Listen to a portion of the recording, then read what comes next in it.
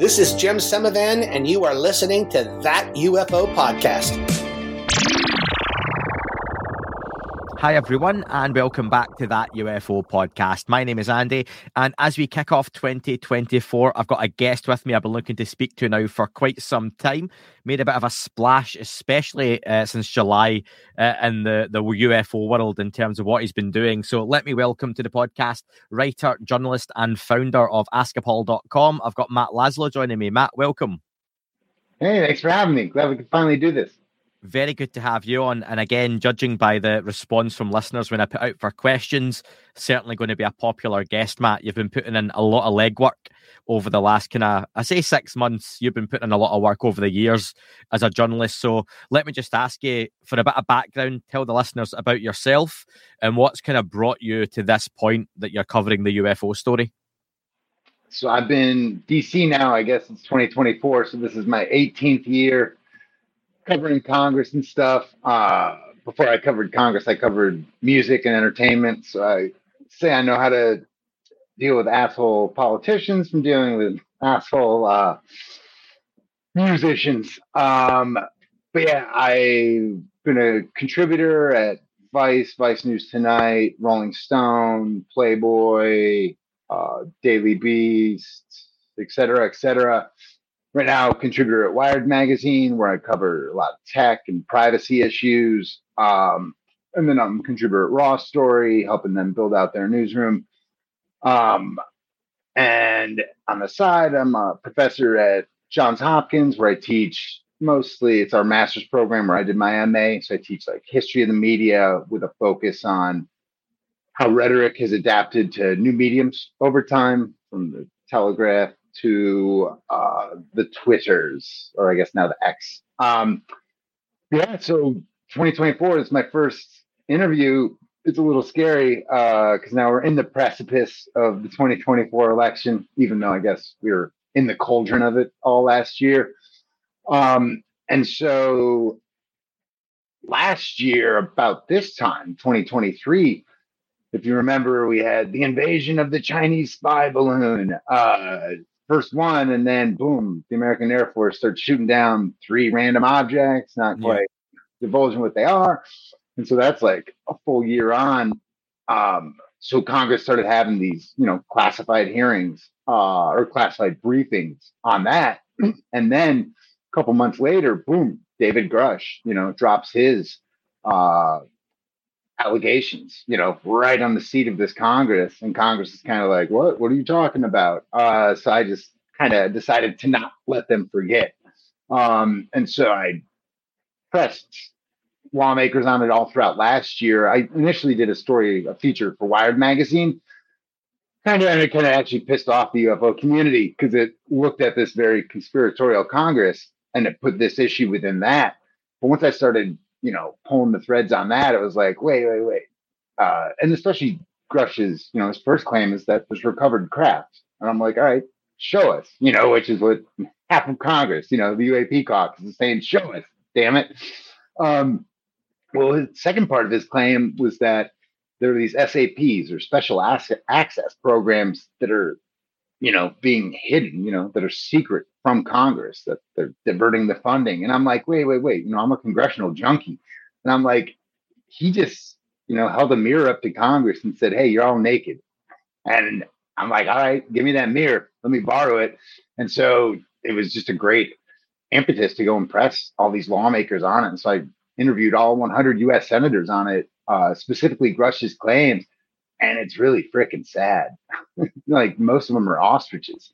I think only like 10 or maybe 15 or so really care. Maybe 5 or 10 are investigating, which shame on them. Like he just said, y'all are being lied to. Either come to us, the American public, and say, hey, Grush is full of shit. And here we can prove to you that he's full of shit. Or as of now, you just left it hanging in the air that you all are full of shit. The ball's in their court.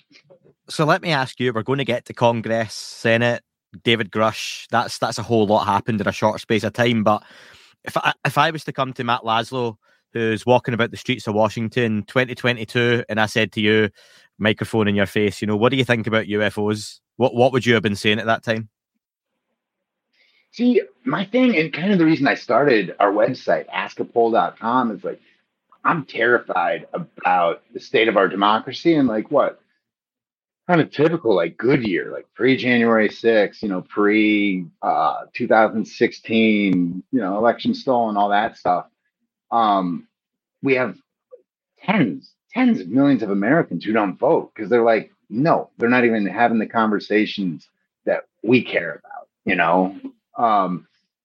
because we are in this new gilded age here in Washington. Like me as a reporter, I'm cut the fuck out of it. But you have this new millionaire and billionaire class that really puts their interests above the American people, or at least tens of millions of American people say, no, there's nothing for me in politics.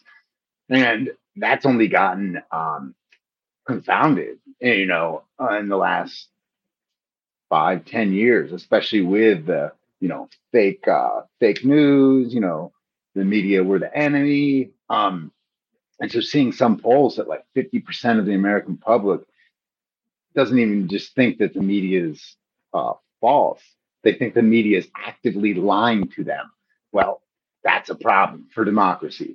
If you have half of the American people who can't even look at the same pile of facts and say those are indeed facts, if the sky is green to half of us, it's purple to the rest of us.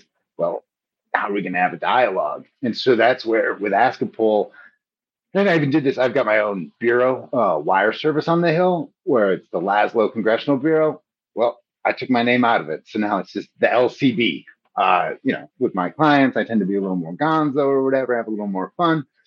And so I'm like, all right, take my name out of it. But with Ask a Poll, literally, I'm giving my subscribers, our audience, I'm giving them my microphone and I'm cutting myself completely out of it.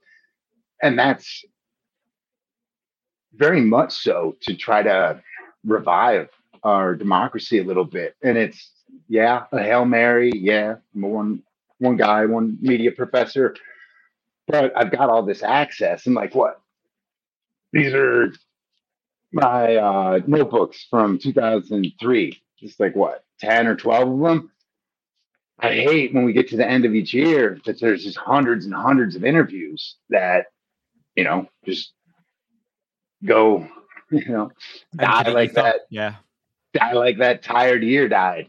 And so with Ask a Poll, I really want to like just give the raw interviews. And I call it being your conduit to Congress, because that's literally what I am. Like, I'm trying to take myself out of it 100%. I'm like, yeah, I'm the one asking the questions, but I'm getting those from listeners and subscribers and readers and whatnot. And so we've got skeptics who follow us. We've got lawmakers, obviously, folks in the intelligence community and on the intelligence committees that follow us. And then you have, folks who are whistleblowers, et cetera. And so people from all over the spectrum, we want them to be able to come and just ask their questions, ask their lawmakers directly through me. And so my thoughts, they don't matter. Like literally most of the American public thinks I'm a lying son of a bitch. The other half, maybe they believe me, but they're dubious. And so I think more of us reporters, especially, as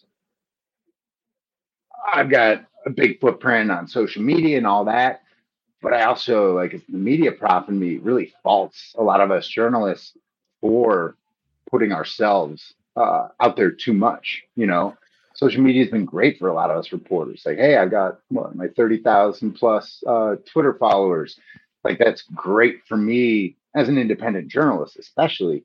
But what is that? I think coupled with that, as much as it's been good, especially for us independent journalists, it's been bad for journalism, because instead of us just being the American archetype, the Associated Press type, just like dispassionate referees almost, just calling balls and strikes. Like we're in a new universe now. And because of new media, because especially now with AI here, like people are going to just be able to so easily go and find the universe that's like-minded, that looks like them, that Yeah. mirrors them. Like shit, we're already getting pushed into this algorithmically, where we're getting fed this reality that's just like uh, what these bros in Silicon Valley think we are already like, and so they're already driving us to these self-made extremes that are just stupid. Like I love talking to random people. Like the more random, the better, because I learn something new. I learn new subculture, learn new thinking, and so yeah, my thoughts, my ideas, fuck them. That Like I whole literally spend most of my time trying to like fight my own intuition or my own like yeah. self. Like I try to trick my different devices so that some think I'm raging conservative, some think I'm raging progressive. Like I don't know what I think, but I'm just studying everything as it's unfolding. I like that though. I think, and I've said before, you've got to be able to look at various different people's opinions. You don't have to agree, but I think it's interesting to see someone says X and you think Y. Maybe you take a little bit of what they think and go, actually, do you know what? That's a good point. That's valid. I'm going to run with that and see where it takes me. And maybe that molds your opinion into something else. And I don't think enough of that happens. And I know in psychology, you look at and talk about finding your tribe. And like you say, online, you're pushed by algorithms into whatever tribe that you're trending. What words are you looking up? What are your keywords? Who are you following? Who are you clicking on? And you get stuck in just a cycle of the same messages, the same content. And it's just nice to break away from that sometimes as well. So let's go back. I'm going to come back to your thoughts later on, because I know you've said your thoughts don't matter, but we'll come back to that in a way. Your first time you mentioned broaching the subject is for an article in Wired magazine, yeah? And you said, fair enough, you came at it from a conspiratorial point of view. So is it fair to say a Well, it typical... was not to cut you off, but it was putting the topic within this Yeah. conspiratorial Congress where like people don't believe in vaccines, Okay, people yeah. don't believe in what you got some people, wanting to see the JFK docs because they have conflicting thoughts on it. Like hell, even our last president, President Trump, accused his Republican opponent, Ted Cruz, he accused his father of being a part of the conspiracy to kill the former president. So, I mean, like, you can't deny that this is a conspiratorial Congress. Oh yeah, and I don't find that offensive, the idea of it being considered a conspiracy, because take that as you will. But if someone said to you, aliens, UFOs, was it still, yeah, okay, I'll believe it when I see it. But like you say, I want to know, what was your first inkling that when you said you started pulling at the threads, what were some of those first threads you started pulling at and you went, wait a minute, Matt, there is something to this, and you started going down that rabbit hole? What was that and what was it like? Well, and here's the thing, because what do I know? I know Congress. And so I've now interviewed all 100 senators. What I'm still, and what I hope to do in 2024 is get at what do they know. And so after doing all those interviews in 2023, I'm really fucking confused. And so like some people in uh this space are like very certain, from all sides of it are very certain. Like what? I had the top Republican on the Foreign Relations Committee, Jim Rich, senator from Idaho, former governor of Idaho, tell me I don't read UFO stories. So like, all right, this guy's got some sort of like rock solid belief that there's nothing unidentified. Like what? Like what planet is he living on? And so like, He won't uh, even look into it. He won't allow yeah, himself to he even says, check. but like, what does this statement even mean? I don't read UFO stories. So like, wait, so you know what those four objects were? Like you knew what that first balloon was? Like you knew what it was before the Air Force did? Like, oh shit, man. Like I should go sit at your feet for church every Sunday because you know more than God. It's like there's an insanity in some of this thinking. But like when you press down, especially with members of the House Intelligence Committee, they're thinking. So like Jim Himes there, he's like, yeah, we're not even discussing these issues. So like Grush, like, no, not even investigating. But then we find out at the end of 2023, when it came to the NDAA, or the National Defense Authorization Act, well, the folks, it seems like Himes and Chair Turner and other folks, at least in the intelligence community, going through members of the House Intelligence Committee, well, it seems like they want to kill conversations of this. And like, all right, is that because of defense contracting stuff? Like when you hear Jim Himes talk about it, he talks about it all in relation to other nations. So then you're like, all right, maybe they don't think the US has craft, but they think that maybe China got this technology, and like, where did they get it? Are they just that smarter than us, or did they recover craft?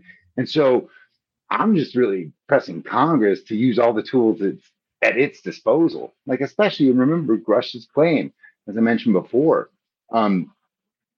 Congress, they did attempt to put in some safeguards so that at least Congress could know no funding is going to these SAPs or special access programs. They tried to put in some of those safeguards, but hey, are they working? Like my most, like, they're hefty questions, but they're so simple to Congress. Like, hey, are you guaranteed now that there's no SAPs being funded outside of your normal appropriations process? Like, they can't even answer that.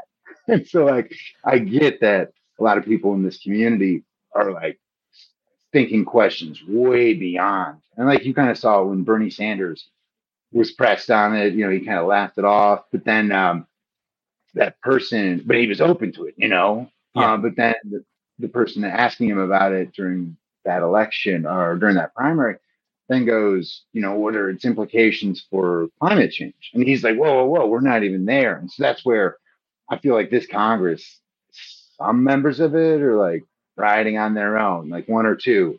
Others like have training wheels, you know. Others might have like a full Harley underneath them, but they've got blinders on, so it's useless to them. And so that's where I'm still finding out and curious about who knows what in Congress.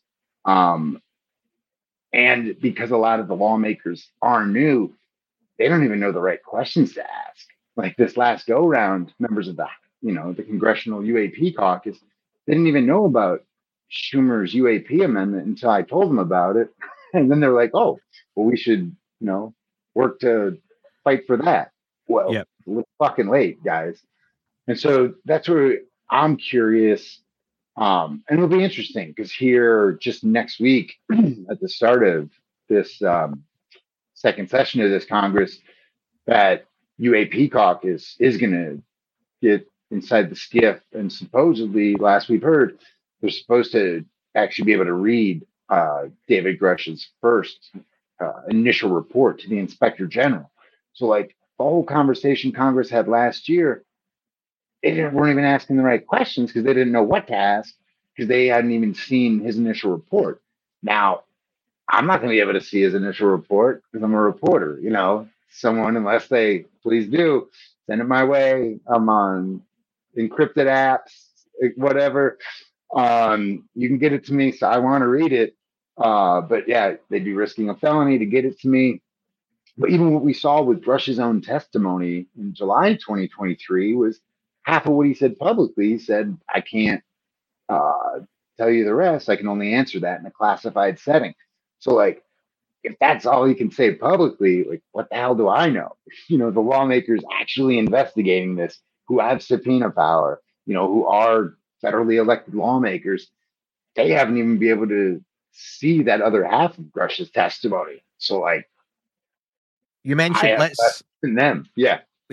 look, Matt, because you covered a lot there. But you mentioned, and it's praise for you here. You've interviewed the 100 senators and asked them all about the David Grush situation, let's call it, and you've put it on. It's like a spreadsheet, and it's on the askapol.com site. I'll put the link in the chat as well. And it's fantastic. I'm not going to read through it because it literally is a spreadsheet of the names, how they're aware, their position and it's got either multiple interviews or when you spoke to them in date format. And like you say, it's got, for example, Mark Warner, Marco Rubio, names that folks would be assuming would have an interest in the subject, and it just says investigating. Mitch McConnell, who we know had a part in getting the UAP Disclosure Act, Schumer Rounds Amendment stuff watered down. It says aware, no comment. And it goes through. You've then got, investigating, unaware looked into it, inquisitive about UAPs. That's Tim Kaine. Aware, not looked into it. Aware, inquisitive. Really interesting list. And we couldn't pick through all 100, but was there anyone in that list who maybe isn't a prominent name in terms of them being thrown up there in front of the UFO community who maybe surprised you in a good way, but also on the flip side of that as well?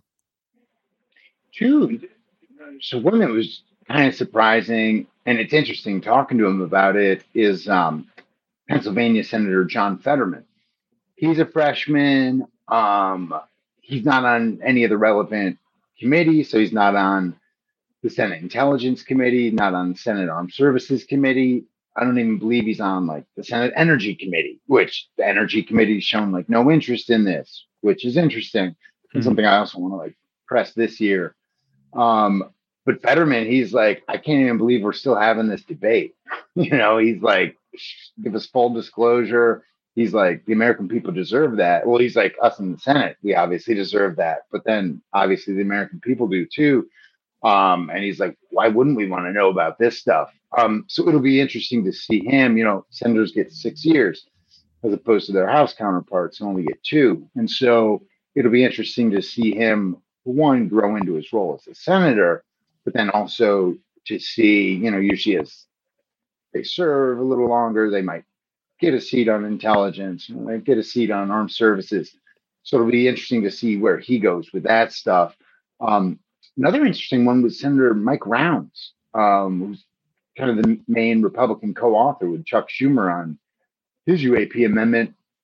Because when I started asking about it, in early July with him, at first he didn't even know Grush's name and didn't know anything. But then he had some meetings with Senator Gillibrand, and the two of them started like tag teaming, for lack of a better term, Kirkpatrick when he was the head of Arrow.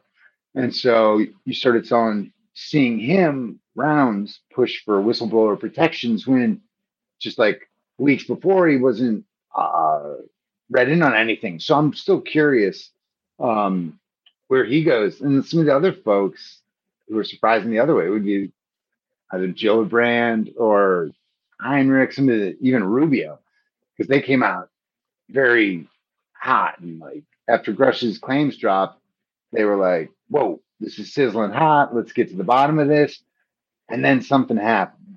And so that's where I'm still curious with them, because they went shot up, and since they've been kind of quiet on it. And Rubio now says like, hey, we don't want to interfere with the Inspector General investigation, because I guess there's still one ongoing. When I thought initially, hey, the Inspector General vetted Grush's claims, and then Rubio said, then the IG sent it to us in Congress. So I'm still curious if there's a new IG investigation. This is where, because all of this is classified, that makes it a little difficult. And so you've seen some of the lawmakers who came out more gung-ho initially walk or be walked back, I think would be the proper term. So yeah, let me ask you, so do you think that's more the case? And you could go several ways with this. Is it the conspiratorial route that someone's gotten to them, they've warned them off the topic, you're getting too close to things here, back away, it's bad for your career, bad for your family, bad for your friends' careers, and they've cooled off on it? Or is it just they've reached a certain point that they're happy to go no further for now? Where do you sit with that? What's your thinking? That's my thing. I just don't know yet. And that's where, like, my job is to be a skeptic. And so I'm even skeptical about, like, I just don't allow myself usually to even come to conclusions.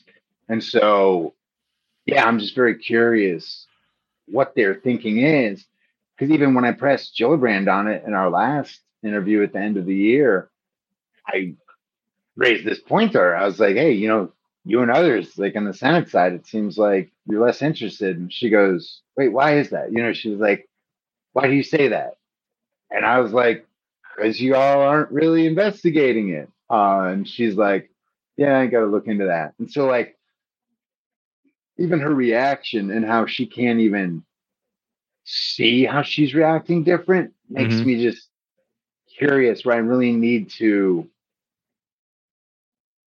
I have to play some 5-dimensional chess with a few of the members. And sometimes it's even like waiting for them to be alone and away from their staffers. So like I have my methods that I'll do it. It'll be interesting. And especially we have to remember last year was just crisis after crisis after crisis. I don't think this year is going to be a ton better because we're like, doesn't seem that way, no. Yeah, we're like a day away from a crisis when Congress gets back next week. They're like 2 weeks away from a government shutdown. And so like that might just be the nature of this Congress, the 118th Congress, which only has 27 new laws to its name. And like House Republicans, they would love to have like 50 new laws, like rescinding other laws. And so like that metric, while a little misleading, is also a pretty good metric. Like this is just a shit Congress. Like what did they do? They didn't have the U.S. default on its debt to foreign nations. Like, good job, guys. You didn't burn down the school. And then they didn't shut down the government. But what did they do? They shut down Congress. Like when they ousted former Speaker Kevin McCarthy, Congress itself shut down for 3 weeks. And like that was when the NDAA was ripe. And that's when the conference committee should have been meeting in public. Instead, you had party leaders like jockeying and, jacking the bill up in secret. And so even the normal tools for the rank and file members of Congress to have a little bit of say in that, in those negotiations, like that went by the wayside. So even like the people who I would usually be able to get information from were like, say, Marjorie Taylor Greene, who was on that committee, if she was inside those negotiations, like she might be able to come out and tell me like, hey, this was asked, ... But instead, members came out of their first and only public meeting of that NDAA conference committee. Members are like, this thing's already cooked. Like this was useless. Yeah. And so because party leaders were the ones making all those changes, that means the rank and file members who I get my information from then had no information. And so we'll see, they seem to have learned something from that. So it seems like the plan is to try to really work on that NDAA early and often in this new year, because that's something that does have to be reauthorized annually to keep the behemoth that is the U.S. military marching along on the necks of the small globally. I guess that's a conversation for another day. Totally different podcast, yeah. I want to know, though, something you brought up. It was really interesting. A few points. You mentioned the young senator. Was it Fetterman? Fetterman. I wonder, is there something to younger politicians starting out have less fear about talking about the UFO topic and subject, whereas as you progress through the ranks and they get older, and this isn't a blanket statement, but it's still seen more as political suicide to really go after or champion the UFO topic? It's interesting. I mean, because you definitely see that dynamic play out in with the media, the legacy media versus, newer stations like Newsmax, News Nation, like they've been active, a little bit New York Post, but then some other folks. And so, but you see like the legacy media companies, still keeping the entire topic cloaked in X-Files terms, cloaked with like jokes and all that. And so, but then again, it like doesn't 100% cut across that way, because as much as in some of these younger members, you are seeing, yeah, the interesting thing about this issue is how it's in this hyper partisan bullshit world of Washington. This is still a nonpartisan issue. And so, like, you have someone like Jamie Raskin, who led one of the impeachment trials against former President Trump. He was on the January 6th committee. You know, he's the top Democrat on the House Oversight Committee. Well, when Jamie Raskin left the David Grush's public testimony in front of the House Oversight Committee in July 2023, Raskin was like, hey, we've got to follow up on this. We got to go to a SCIF and get answers to this. And like AOC, Congresswoman Alexandria Ocasio-Cortez, she was saying the same thing leaving there. So was moderate Republican Nancy Mace. So was, Congressman Andy Ogles from Tennessee. And so, like, this issue is still really nonpartisan. And like Raskin, he's an older lawmaker, but he said the way he got into this issue is he's like, people push me. He's like, so I'm thinking voters, constituents, but then likely someone who's cutting him some checks, but someone he trusts. And it could even be his kids were like, hey, you should check this out. And so he said because of that, he went to that hearing. And then after hearing Grush and the others testify publicly, he was like, well, damn, this is worthy of further investigation. And so that's where people, I mean, again, the Senate side, you can see some little age differences, but you will get some of these older members who are just like, yeah, this is a non-issue. And so it doesn't quite cut into these easy boxes that, especially political scientists that we love to like put this into and just say like, oh, with Gen Xers or, millennial lawmakers, like easy win for them. Because then you'll even hear from some of those younger lawmakers indifference, not necessarily about the issue. They're just like, of all the things that we have to deal with, they like assume that extraterrestrial life exists. And I even had one senator, this was Senator, it's going to come to me, Tillis, Senator Tom Tillis from North Carolina. And this just wowed me. He's like, I 100% believe that there's extraterrestrial life form out there. I also 100% believe they've never visited Earth. And I'm like, how do you get that certainty? And so, but to him, because he believes it's out there, he's like, yeah, it's there. It's kind of a non-issue. It's just not here. I'm like, I don't know where you get that data from that it's not here if it's out there. And so, yeah, it's one that, and that's kind of what makes it fun. The fact that it doesn't fall into the normal categories, because it's literally just that unique of an issue. And there's not too many like that. Yeah, we do live in a world of extremes, don't we? And in a world where Breaking Bad exists, people that still say Game of Thrones is a great TV show, just that amazes me. But that's, again, another conversation for a different podcast.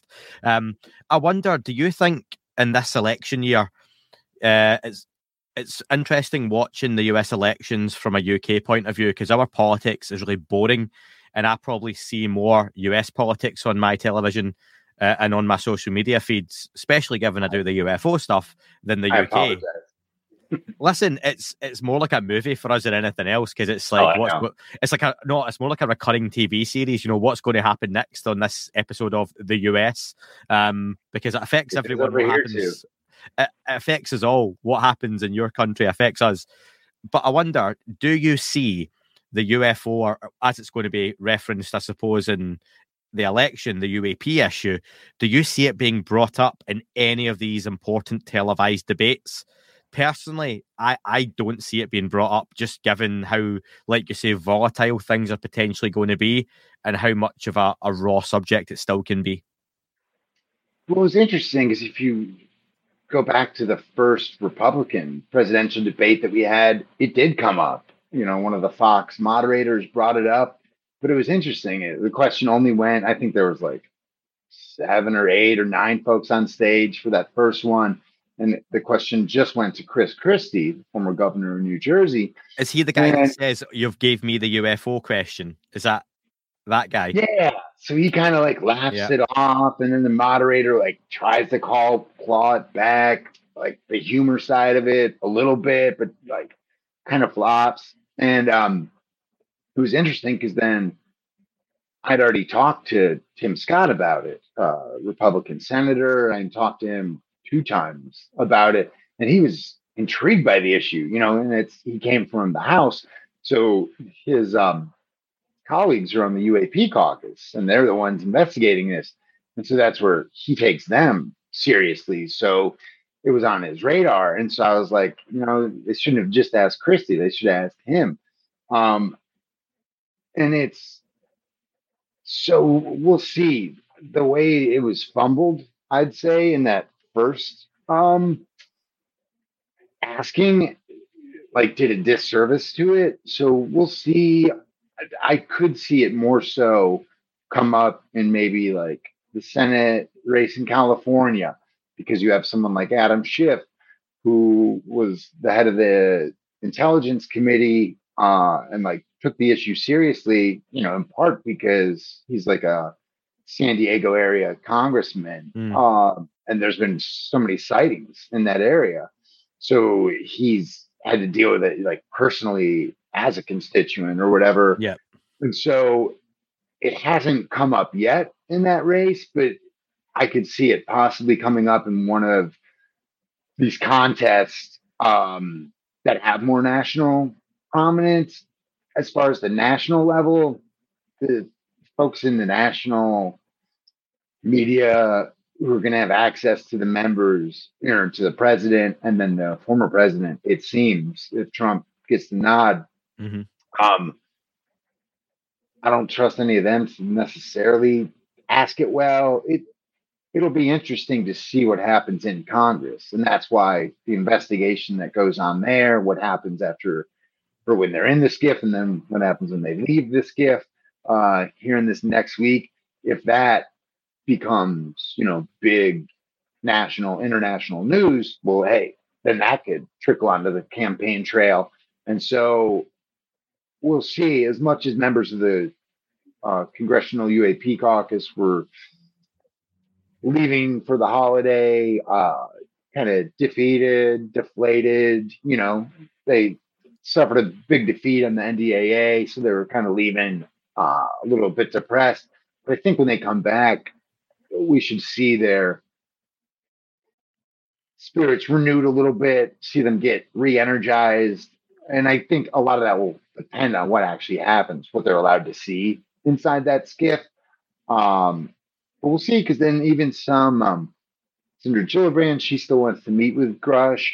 And she said, initially when she talked to me, she said she wanted to talk to him privately, but then also publicly. Well, it's called a congressional hearing. Yeah. So we'll see, especially after Arrow releases their new reports, which like most people aren't expecting much from. But yeah, if they mess up and actually give us news, so we'll see. Like, I've stopped all predictions after Donald Trump won the Republican primary in 2016. Like, I don't know anything in American politics anymore. So who knows what's around the corner?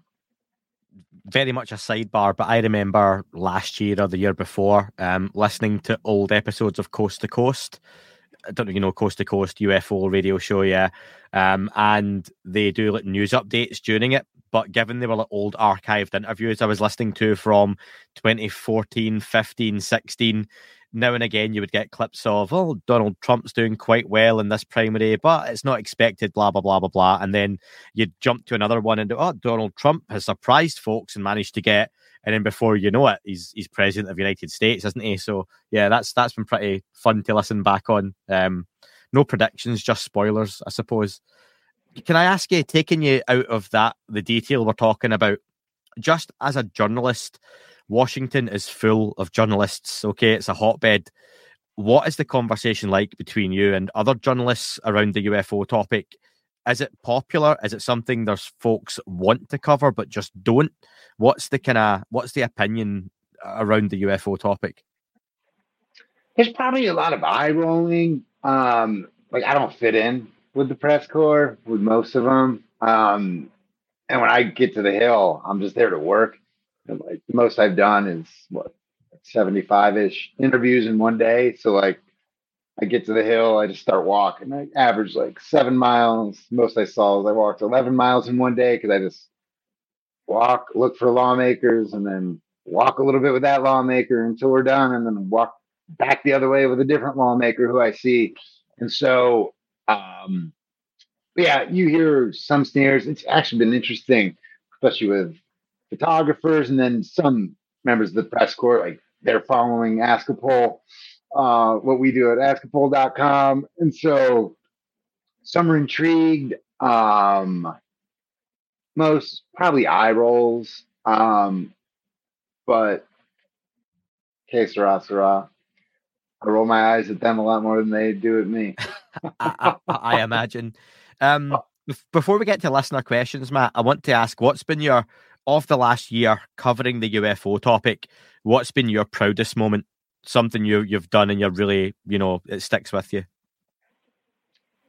Getting all 100 U.S. senators on the record. Like I've been covering Congress now 18 years.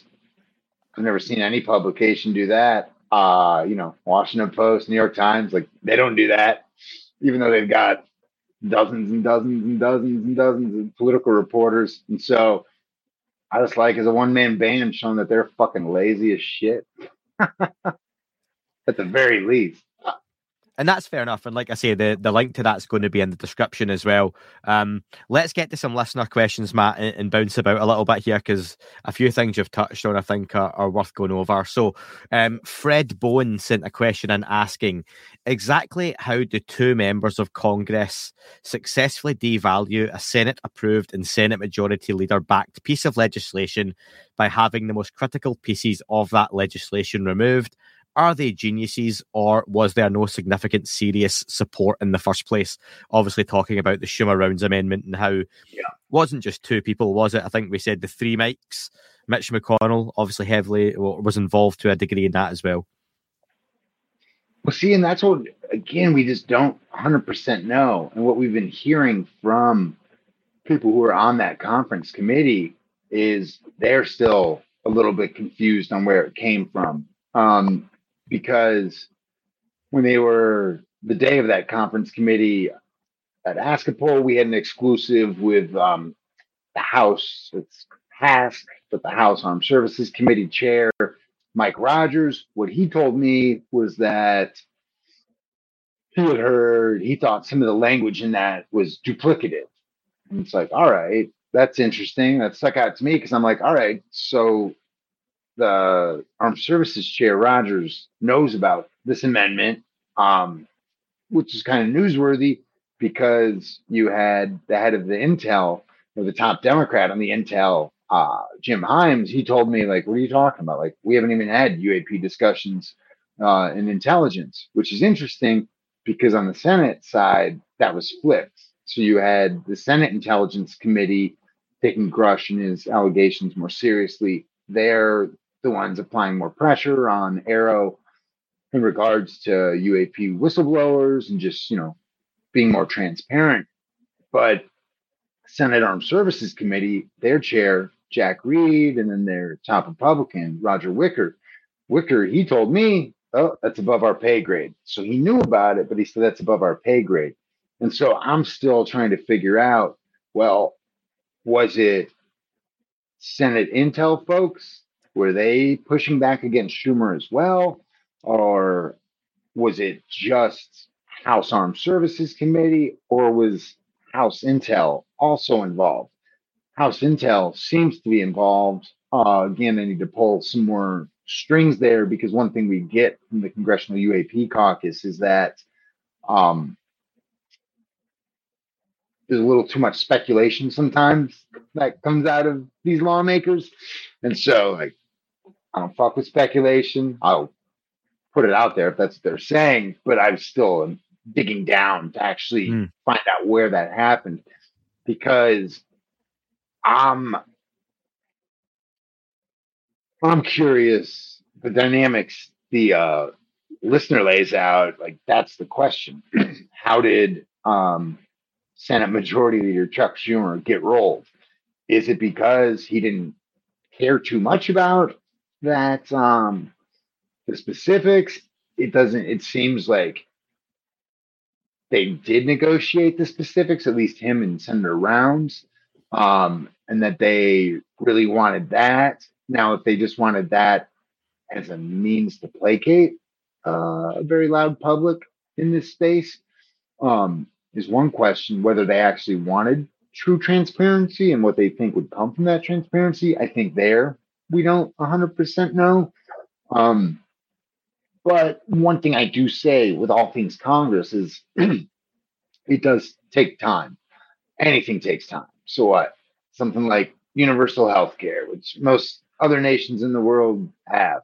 Well, here in America, the Democratic Party really, really, really cared about universal health care.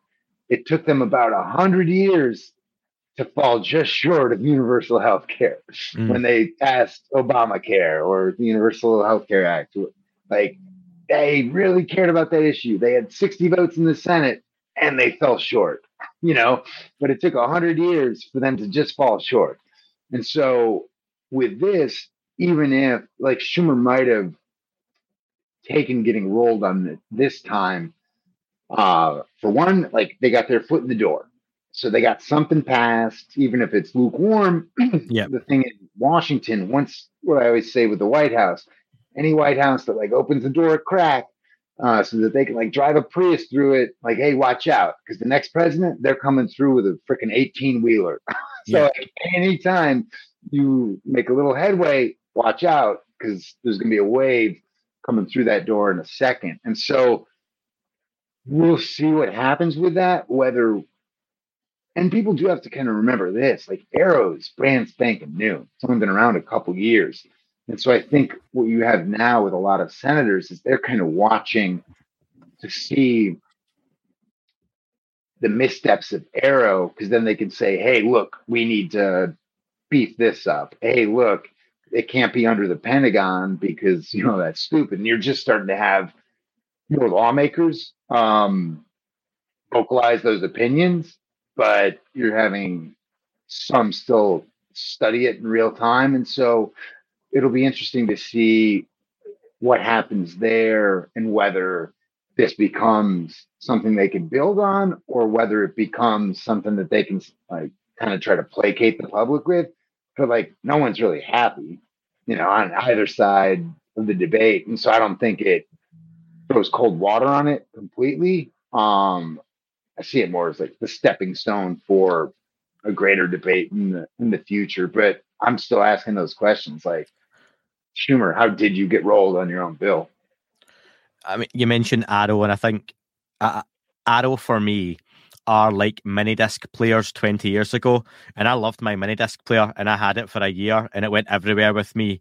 But as much as it was new technology and it was cool, very quickly something else much better and more efficient came along and replaced it, and no one cared about mini disc players anymore.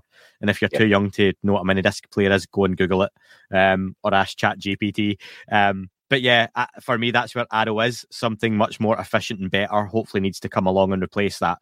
Regarding the Schumer Rounds amendment, you see, like, Schumer being rolled, is it potentially, though, that some of those folks who were doing the rolling had some very powerful backers in private aerospace, and it just simply was a case of those folks can pull a lot of very powerful strings in places that we just don't get to see? And again, that's where I don't want to speculate. I mean, we know, as Eisenhower prophesied decades and decades ago, more than a half century ago, that, like, the military-industrial complex is interwoven with the U.S. government. And so it's hard to ever know where they start or stop, because we have what's called this revolving door, where there's so many people who either worked for Schumer or worked for McConnell, who now work for aerospace companies. And so, like, the government and these contracting entities do become interwoven. So I'm still sniffing around there, because that's one where, knowing what I was told from Jim Himes, the top Democrat on the House Intelligence Committee. So like I've known Chair Turner for years, used to interview him like monthly for his local NPR station, like what, 15 or so years ago. Well, now that he's got this national perch, she's like, oh, I don't talk to the media. What did he tell me? He's like, I don't do ambush interviews. He just you'll see him on Fox News, you'll see him on Newsmax. He just goes on these outlets that he sees as like friendly Safe. confines. Yeah. Yeah. And so I'm intrigued. But like Himes, he told me point blank, and I've covered him for his local NPR station in Fairfield, Connecticut. And so he's known me for years. And so when he told me, no, there's not even discussions on this, I believe him. Now, if he lied to me, well, I'm going to fucking smack his balls up a little bit with my pen, the way we do it in the press. And so with him, I trust the guy and I trust him not to lie, but that's where it just seemed like it could be ineptitude. It could be that the chair sees that he doesn't care about these issues. He's very dismissive of it. And so that empowers the chair. If the chair knows his counterpart doesn't give a shit about these issues and already been placated in the one public hearing they had in 2022 when the House Intelligence Committee had it, Himes walked away from that and he's like, look, they told me they don't have any of these programs hidden from us. So, of course, what they said publicly under oath, that stands. Other people are like, bro, they lie all the time. Look at the language that was very precise and awkward that they used. And so knowing that Himes isn't inquisitive at all, well, that could mean Turner, who doesn't talk to the press, that just fiefs him over this issue. And so it's interesting. And so with that, someone like Turner, we did do the research at askapol.com, like most of his money, campaign cash comes from defense and aerospace companies. That becomes intriguing because sometimes those entities use lawmakers as their loudest voice. So, I mean, that's how lobbying works. If someone on at one of those firms worked for the House Intelligence Committee, knows Turner or whatever, well, boom, he might be their conduit. And so that's what I haven't 100% figured out. And what I'm trying to investigate this year is where are those PowerPoints? And because oftentimes with Congress, it's literally the squeaky wheel gets the grease. And so if a lot of members aren't complaining about these issues or don't even care about them, which is kind of the indifference we see from that big Excel sheet we had, which at askapol.com, that focuses on the Senate. But I think you see in that, and this carries over to the House, for the most part, it's just indifference. People unaware and not caring. And that climate, and a climate of indifference, really lets the people who are passionate about this one way or the other, it really empowers them, which is like a huge asset for the Congressional UAP caucus. Like, because so many people don't care about it, like if they ask Speaker Johnson for that select UAP committee, he might give it to them. And so then they'd have subpoena power. And so because there's so much indifference from, on both sides of this, that really empowers these people empowers the folks like Mitch McConnell, who, quite frankly, I don't know where he is on this, which is something I want to press him and Schumer on this year. Because like one thing, I covered cannabis with Playboy, all those outlets. And one thing we always found was that this one cannabis provision was always killed, not because McConnell's office cared about it, not because Schumer's office cared about it. Like, they didn't. Schumer didn't care about it. McConnell didn't care about it.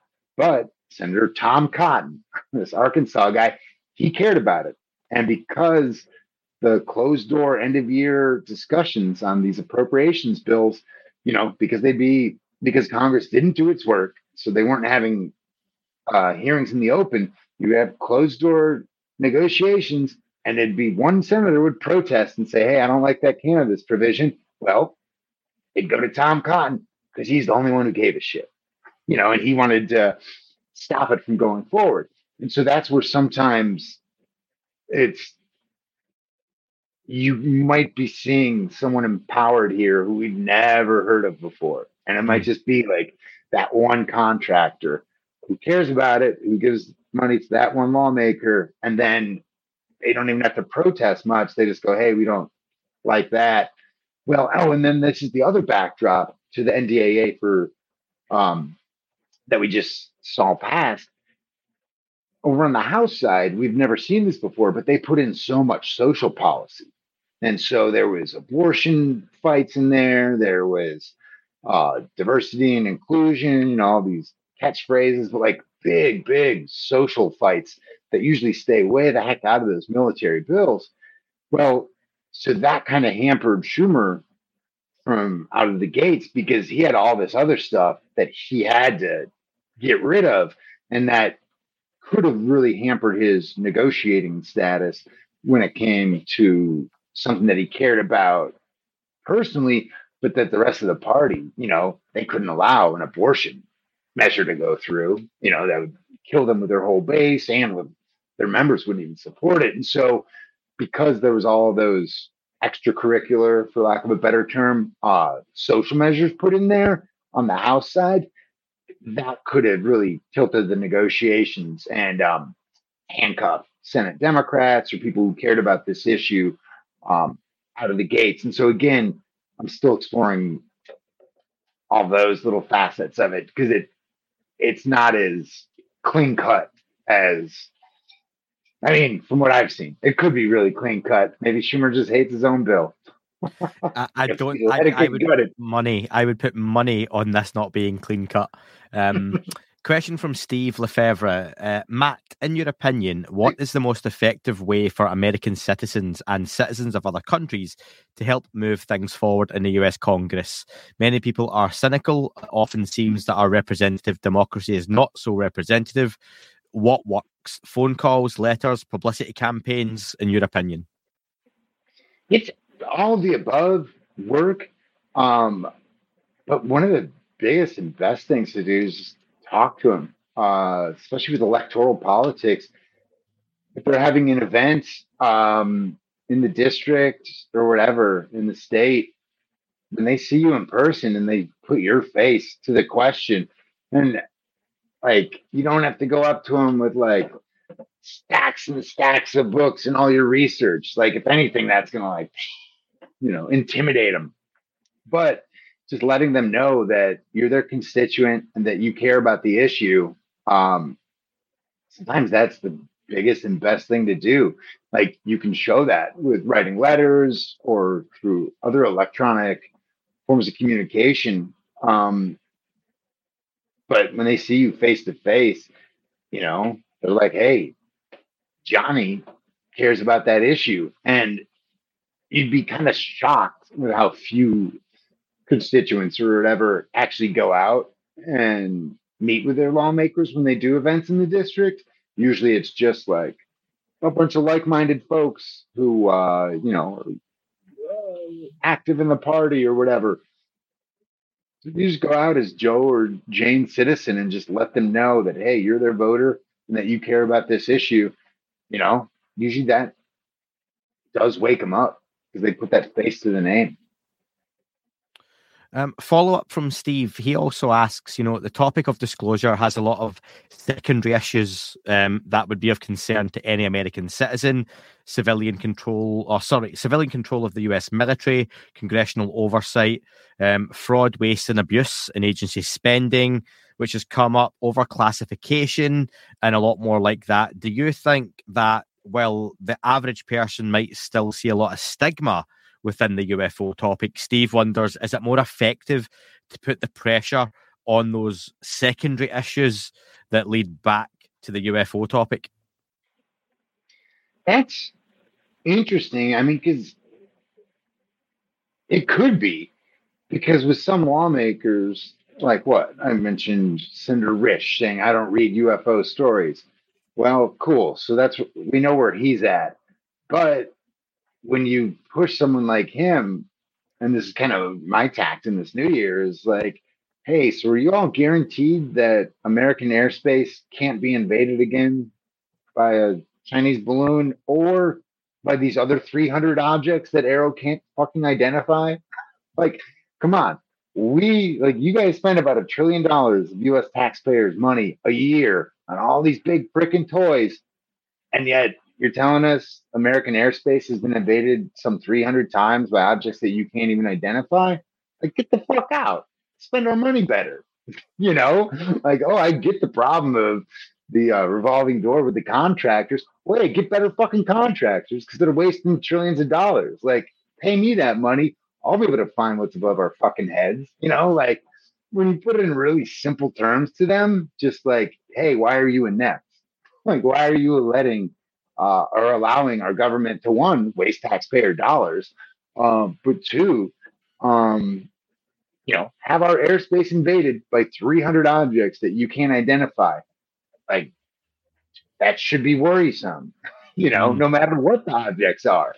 And so even at the start of the last Congress, there was, and I need to circle back on this in the new year, there was an effort underway.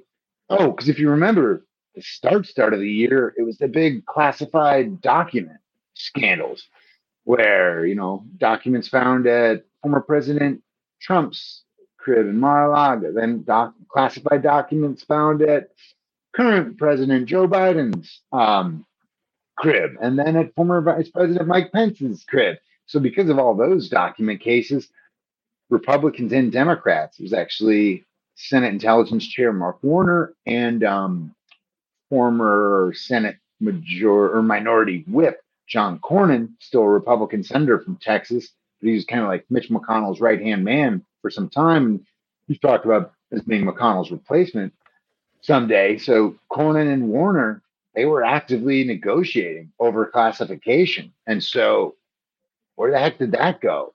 And again, because Congress had so many, I was going to say starts and stops, but no, actual scandals. Yeah. Senator Bob Menendez, they found gold frickin' bars in like a free Mercedes Benz. So he's paid off, they alleged, by the Egyptians who were head of his committee, the Foreign Relations Committee. And so, like, you had this scandal marred Congress, but then also one that was just lurching to, cliff to cliff, just averting all these self-made crises that Congress, in all that ineptitude, really got a pass on a lot of these issues. And so a lot of their more serious work on dealing with something like overclassification kind of got put way to the back burner because they had to like pull out all the stops to keep the damn lights on, which they're not going to have to do next week because 2 weeks to keep the lights on once they return next week. And so, yeah, I like that strategy. Whatever works with this Congress, because this Congress is bad at congressing. Here's a change of direction from Dave Smethurst. Always good to hear from Dave. As a professor of journalism, if a person of David Grush's credibility came forward with allegations of a more prosaic nature, say contractor fraud, on the back of the same evidence, i.e. ICIG backing, testimony under oath, and named and unnamed sources backing him up, would it be enough for most editors to run the story on the front page? If yes, why won't they do this with UAPs or UFOs? Do you think they're being leaned in on by the intelligence community? Yeah, I doubt the intel community is leaning on editors. I know they have and they do on some things, but that's where I haven't seen them really stand up. And that's where I'm still curious on where this opposition is coming from. What we know, yeah, like, fuck my opinion, like the top Democrat on the oversight committee, Jamie Raskin, he says Grush is credible. Boom. Yes, editors need to follow what top Democrat on the oversight committee does. Do you think though, Matt? Do you think it is just still as simple as 2024? editors see UFO and they go, I'm not putting UFO on the front page of my publication. That's it. No, because if you'll see when Grush testified, every outlet and then 6 outlets that we never even heard of emerged to cover that. And then when the UAP caucus had their big end of year hearing, well, like when the UAP caucus waited outside, or when they had their meeting in the skiff, a briefing on Grush's claims, there's only like 4 of us reporters there. There's 5 of us. 4 were from News Nation, and then there was me with Askapol. So that was like for a stakeout on information gathering. But then when you had the public press conference, that had 20 or 30 different reporters there. I didn't really see a ton of headlines come out of that because it wasn't headline. Well, a few headlines did come out of it because the claim was like, hey, they're blocking this, with the intel community. But because that one would be harder to cover because they didn't have all the names. And so when they came out for that second press conference, and they said, hey, people, behind closed doors are trying to kill this. That's just a hard story for us as journalists to cover because we're like, hey, give us names. That's separate from Grush's actual claims. That was dealing with the UAP amendment. Schumer's getting gutted, and it's happening behind closed doors, and the members don't even know who's doing the gutting. And so that's a hard one to cover, especially front page. Now, and so that's where there's nuance to all of this, and I think the UAP caucus could do a lot better job on some of this stuff. Just having a better press operation, planting, and like you're seeing them improve and mature as they go along. But yeah, there's a lot of guilt to go around. I think kind of the biggest guilt for the mainstream media or whatever is just a lack of curiosity. And like, again, back to cannabis, which I know for better and for worse, you do kind of see this with a lot of newsrooms just like sticking with that legacy thinking. So like war on drugs thinking is just kind of ingrained in newsrooms, just like it was ingrained in America since the 80s, this just say no mentality, which has fucking failed. Like we're now having about 100,000 opioid overdoses a year, which is like our legal pharmaceutical drugs with Congress's stamp of approval because pharma funds Congress, both parties, bipartisan. So like we're having this like government sanctioned, government approved opioid epidemic, and lawmakers are still and newsrooms are still barreling forward with this just say no mentality. Why? It's literally killing our fucking neighbors and family members and coworkers, and they're just stuck in this legacy idiocy. And so I think you see it with a lot of issues, not just this one, UFOs, but just throughout. And it's taken years and years. Like even after we carried the government's water after 9/11, and like the same AUMF or authorization for military force, the same one that Congress, obviously a different Congress, wrote to George W. Bush based on false information that allowed them to go into Iraq and then Afghanistan and whatnot. That same AUMF is still active.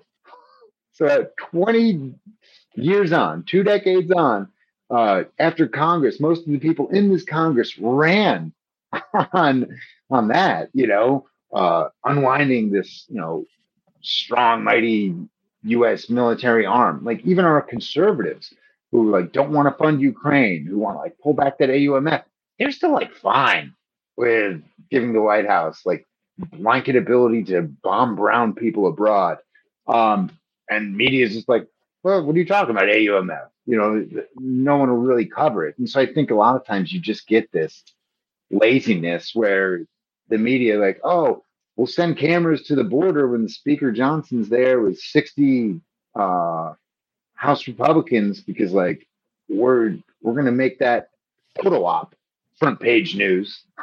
But when it comes to like actual problems, no, the media is largely gone or buried on page 5B or whatever.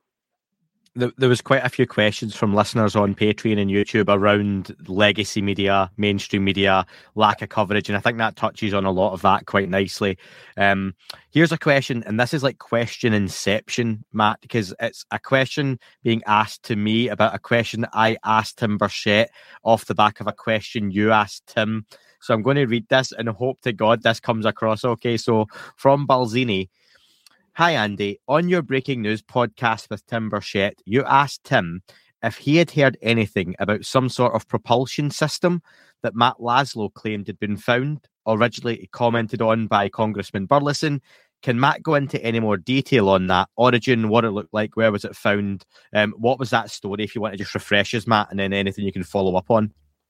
Well, yeah, and so that second, or no, it was the first meeting in the SCIF with the Congressional UAP caucus, when they came out of that, and it was just News Nation and me standing there, Congressman Eric Burleson, Republican from Missouri, he came out and he mentioned propulsion, and he said it in a way that, you know, we just put out what he said verbatim in the headline, and people are like, whoa, what is this?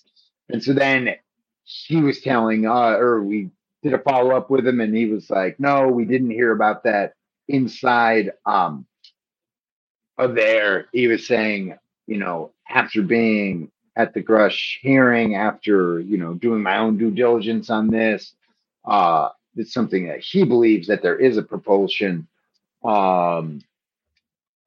program or something. And so it was what I still go back to about that. So while Burleson says, no, we didn't hear about it in there, when I followed up with Burchett on that, Burchett said, no, I can't talk about that. It was classified. So that's where I'm like, wait, again, my job is just to keep asking questions and then playing those answers off other answers. And so the fact that Burchett still wasn't comfortable talking about that, like I am starting to get a sense that, well, because even in the people in Congress who are dismissive of the issue, there seems to be this fear, because you'll have people who are dismissive of the issue talk about the need for secrecy around it to protect American national security, even in what we know, you know, doing recon or whatever, you know, just doing our own intel on America's enemies or whatever the term is. And so I do kind of get this sense that lawmakers fear that other nations have mastered this technology, or that they want us to master it first. Again, I'm still feeling out where that comes from. But even with lawmakers, you'll hear it in our interviews with Andre Carson. He's, you know, high up Democrat in Indiana, Democrat. He used to work in Department of Homeland Security in Indiana. So he's big on intelligence issues, and he's on the House Intelligence Committee. He was actually the one who chaired that first House UFO hearing, the one in 2022, the first one in like 50 years or whatever. So Andre Carson, he's interesting because he even tells us, he's like, hey, if there's a select UAP committee, I want to be the top Democrat on that. And he goes, you know, I could play an important role making sure some of this stuff doesn't get out. Some of this important intel doesn't get out to our adversaries. And that's where my ears perk up, because I'm like, wait, what intel don't you want to get out? Come on, you know?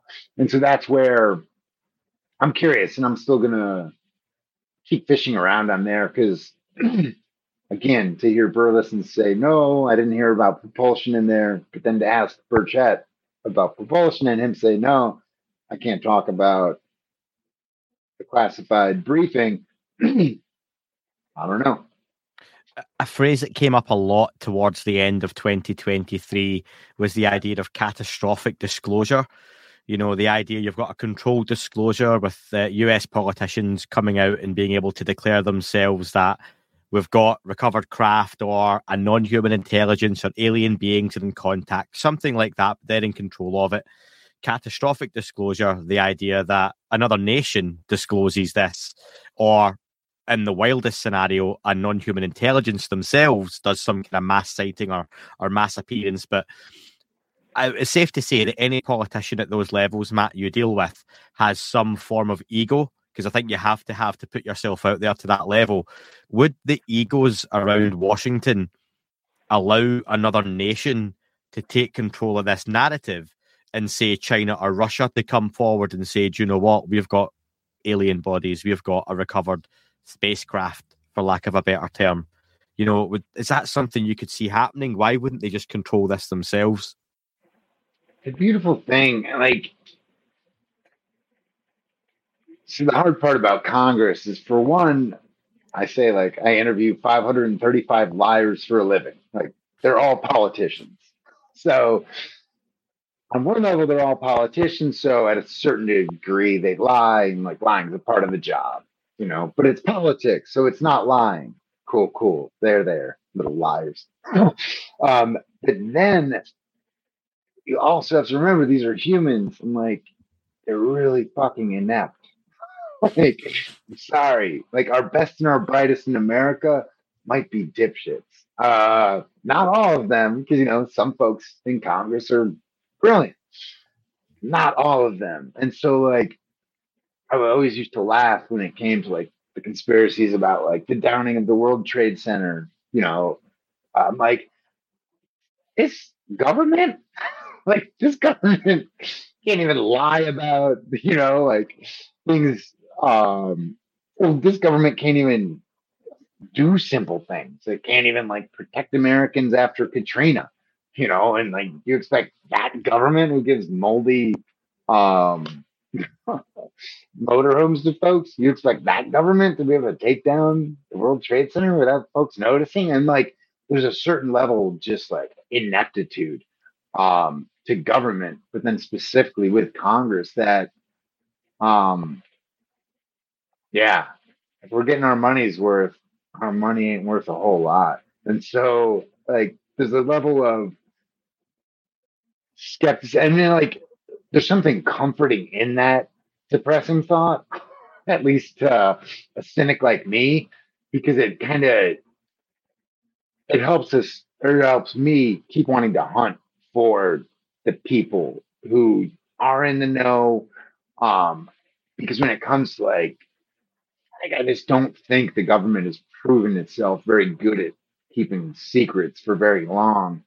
And it hasn't proven itself like very good at these things. I mean, obviously there are counterfactuals to everything. And so we'll see. I think there's a lot more government ineptitude than people realize, for better and for worse. Yeah. No, I think that comes across in every government, trust me. Right. Yeah, 100%. From a UK point of view, I can speak from that. Well, and like, the interesting thing about this issue and this topic is this community. Like, this community is so well read, and so sometimes people are giving me questions, and I'm like, guys, Congress doesn't even know how to ride the bike yet. Like, we're still trying to put the training wheels on, and here you're like asking a question about, you know, NASCAR. You know, Yeah. going hundreds of miles per hour, and I'm like, you're doing laps around these kids. Something I wish, Matt, and I said this just recently on a few different recordings, is people see politician A, let's just run with Tim Burchett, picks up on the UFO topic, okay, and starts to make some comments, starts to do some digging, gets involved in the topic and starts to, let's say, champion it. And everyone assumes immediately, or not, sorry, that's wrong. Some folks then begin to assume that all Timberchet does in his day-to-day now is read UFO books, watch UFO documentaries, and spend his day on UFO Twitter. He doesn't. Yep. Same for Gillibrand, Rubio, Warner. This takes up a small part of their day or their week if you're lucky. So from that, you get mistakes, you get misquotes, you get them picking up little bits of the subject, after a few months and trying to speak on it the best way they can on an international stage on Fox News after being into UFOs for a couple of months in a 1 minute soundbite and then getting judged by everyone on it. And I think people forget that they don't have 20, 30 or 40 years worth of, like you say, heavy reading on the subject. For the love of God, I know I don't, and I do a podcast on it. So it can be difficult. Yeah. You raised so this is like the congressional Facebook, the physical one. So this is like every member of Congress. And so like, I just picked up Burchett. Here's Burchett's 3 committees. He's on the Foreign Affairs Committee, Oversight and Government Accountability. That's huge. Oversight and government accountability. That's everything. Like that's the Biden impeachment, the Mayorkas impeachment. It started there. That's dealing with academia, anti-Semitism, everything falls under that umbrella. And then there's also transportation and infrastructure. So that had to deal with the FAA reauthorization. So like those are the 3 committees Burchett's on. Those are just sprawling foreign affairs. Like that's everything international. And so that's Tim Burchett's 3 official committees. Well, Tim Burchett also helped historically oust Speaker McCarthy. He was one of those 8, just mere 8 House Republicans who led to the historic ouster of former Speaker, now Kevin McCarthy.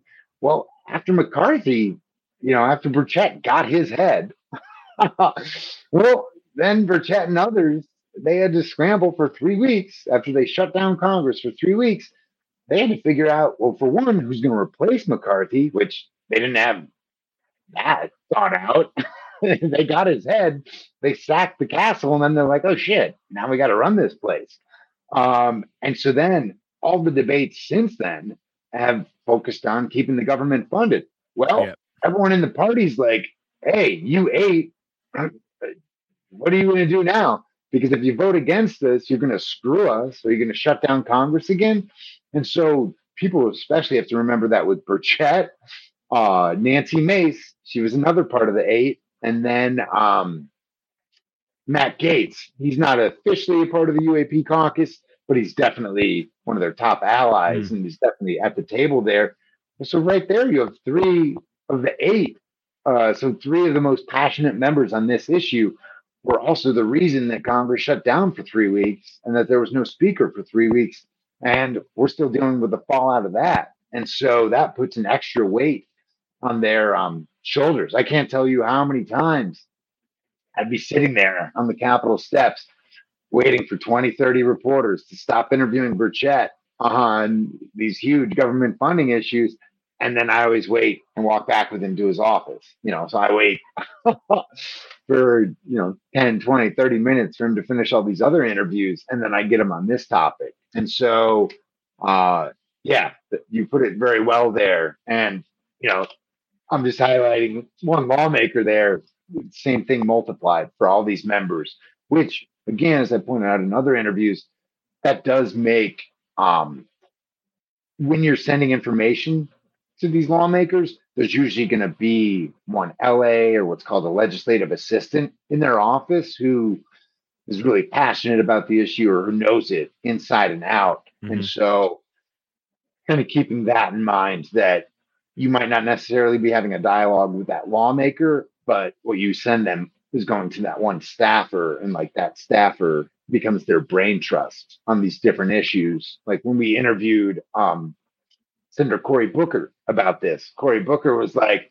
oh man, my staff, they can't get enough of this issue. So you can tell like, oh, Senator Booker might not be big on this issue, but people on his staff are passionate about it. So send good information to his staff. And hey, it's probably going to come out in the sender's mouth at some point, you know?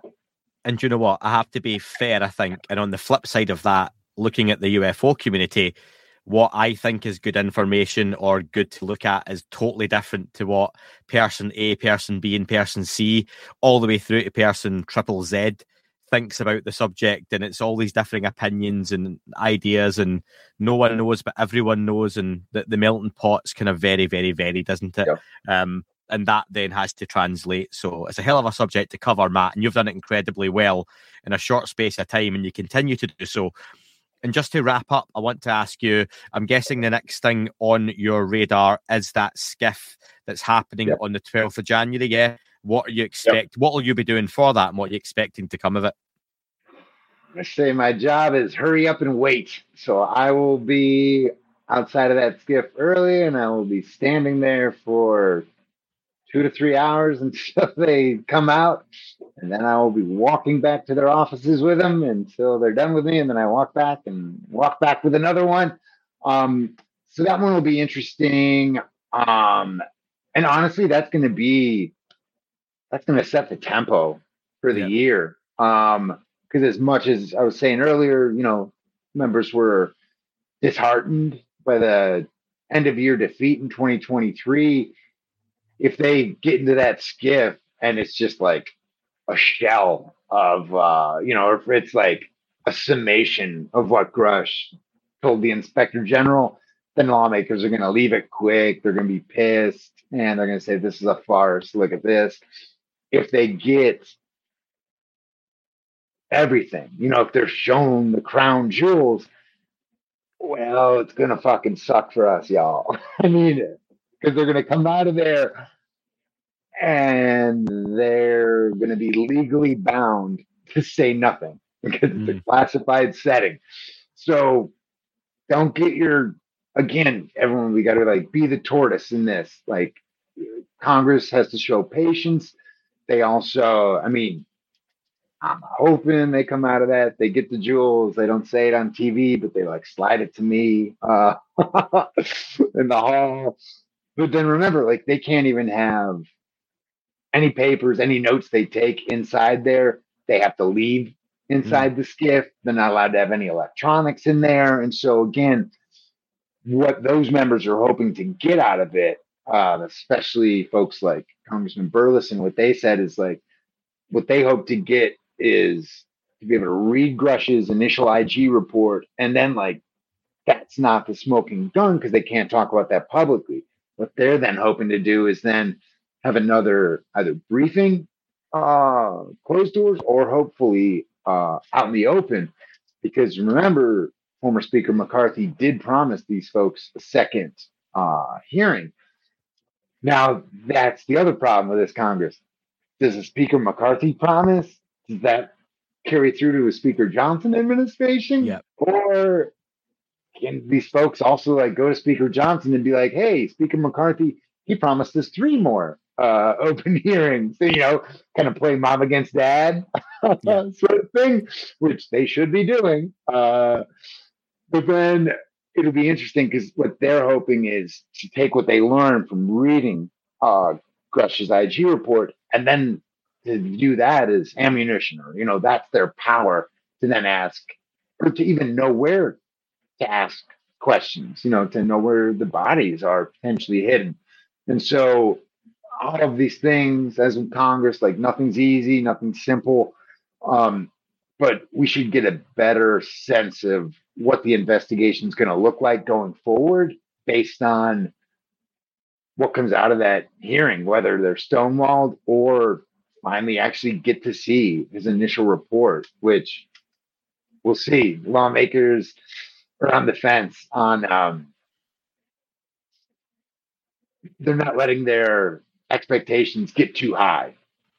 Yeah, Matt, I'm going to assume you're not sitting there on 10 gold bars from your Middle Eastern backers. And what I want to say is Askapol, it's your job, it's your journalism is your career, it's your profession.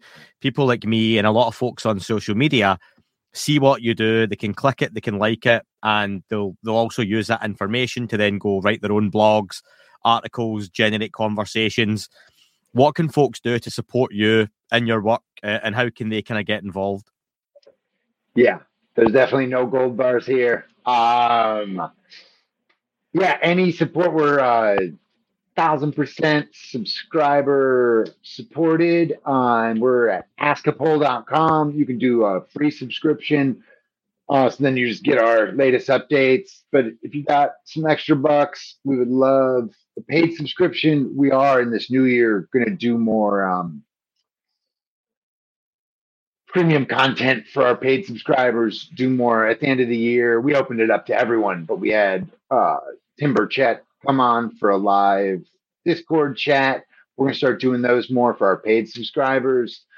In the new year, hopefully one a month with a different member of the UAP caucus or a different senator. Some more on that to come.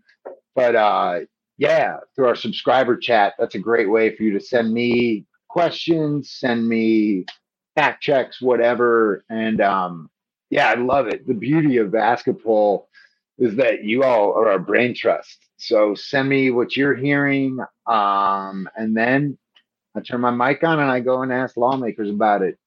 Beautiful. We're nothing without you. Appreciate the love, fam. And all those links will be in the description. So if you are on socials, or if you're not, if you've listened to this and you appreciate what Matt does, if you haven't heard of Matt or followed Matt before and you're going to now, then this is the time to kind of do that and look at supporting any of these folks, Matt and others who do the kind of boots on the ground work out there in Washington, because it is literally boots on the ground Matt will need to buy this year as he walks 11 miles a day back and forward, following politicians all over the place, asking and annoying them as best he can to get those answers we're looking for. So, Matt, I'll definitely have you back on again in the very near future. Yeah. I think there's going to be a lot to talk about. I had a ton more listener questions we'll keep for a follow-up show as well. And all the very best. And I'll be talking to you hopefully as early as next week to kind of find out what's happened with the skiff and more, okay? Look forward to it, brother. Thanks for having me on. Anytime, man. Good to speak, Matt. Cheers. That is all for this episode. Thank you very much for tuning in. Don't forget to leave the podcast a review on your chosen platform. Apple and Spotify do make a huge difference to the algorithm. If you're checking the show out on YouTube, please don't forget to like and leave a comment on here as well. Any sharing you do is very much appreciated on any social media platform. And finally, you can listen to shows ad-free and sponsor-free in their glorious full versions by subscribing for less than the price of a coffee on Apple, Spotify, just search That UFO Podcast Premium. YouTube, you can sign up and be a member, or you can do that through patreon.com. Thank you very much for listening, folks.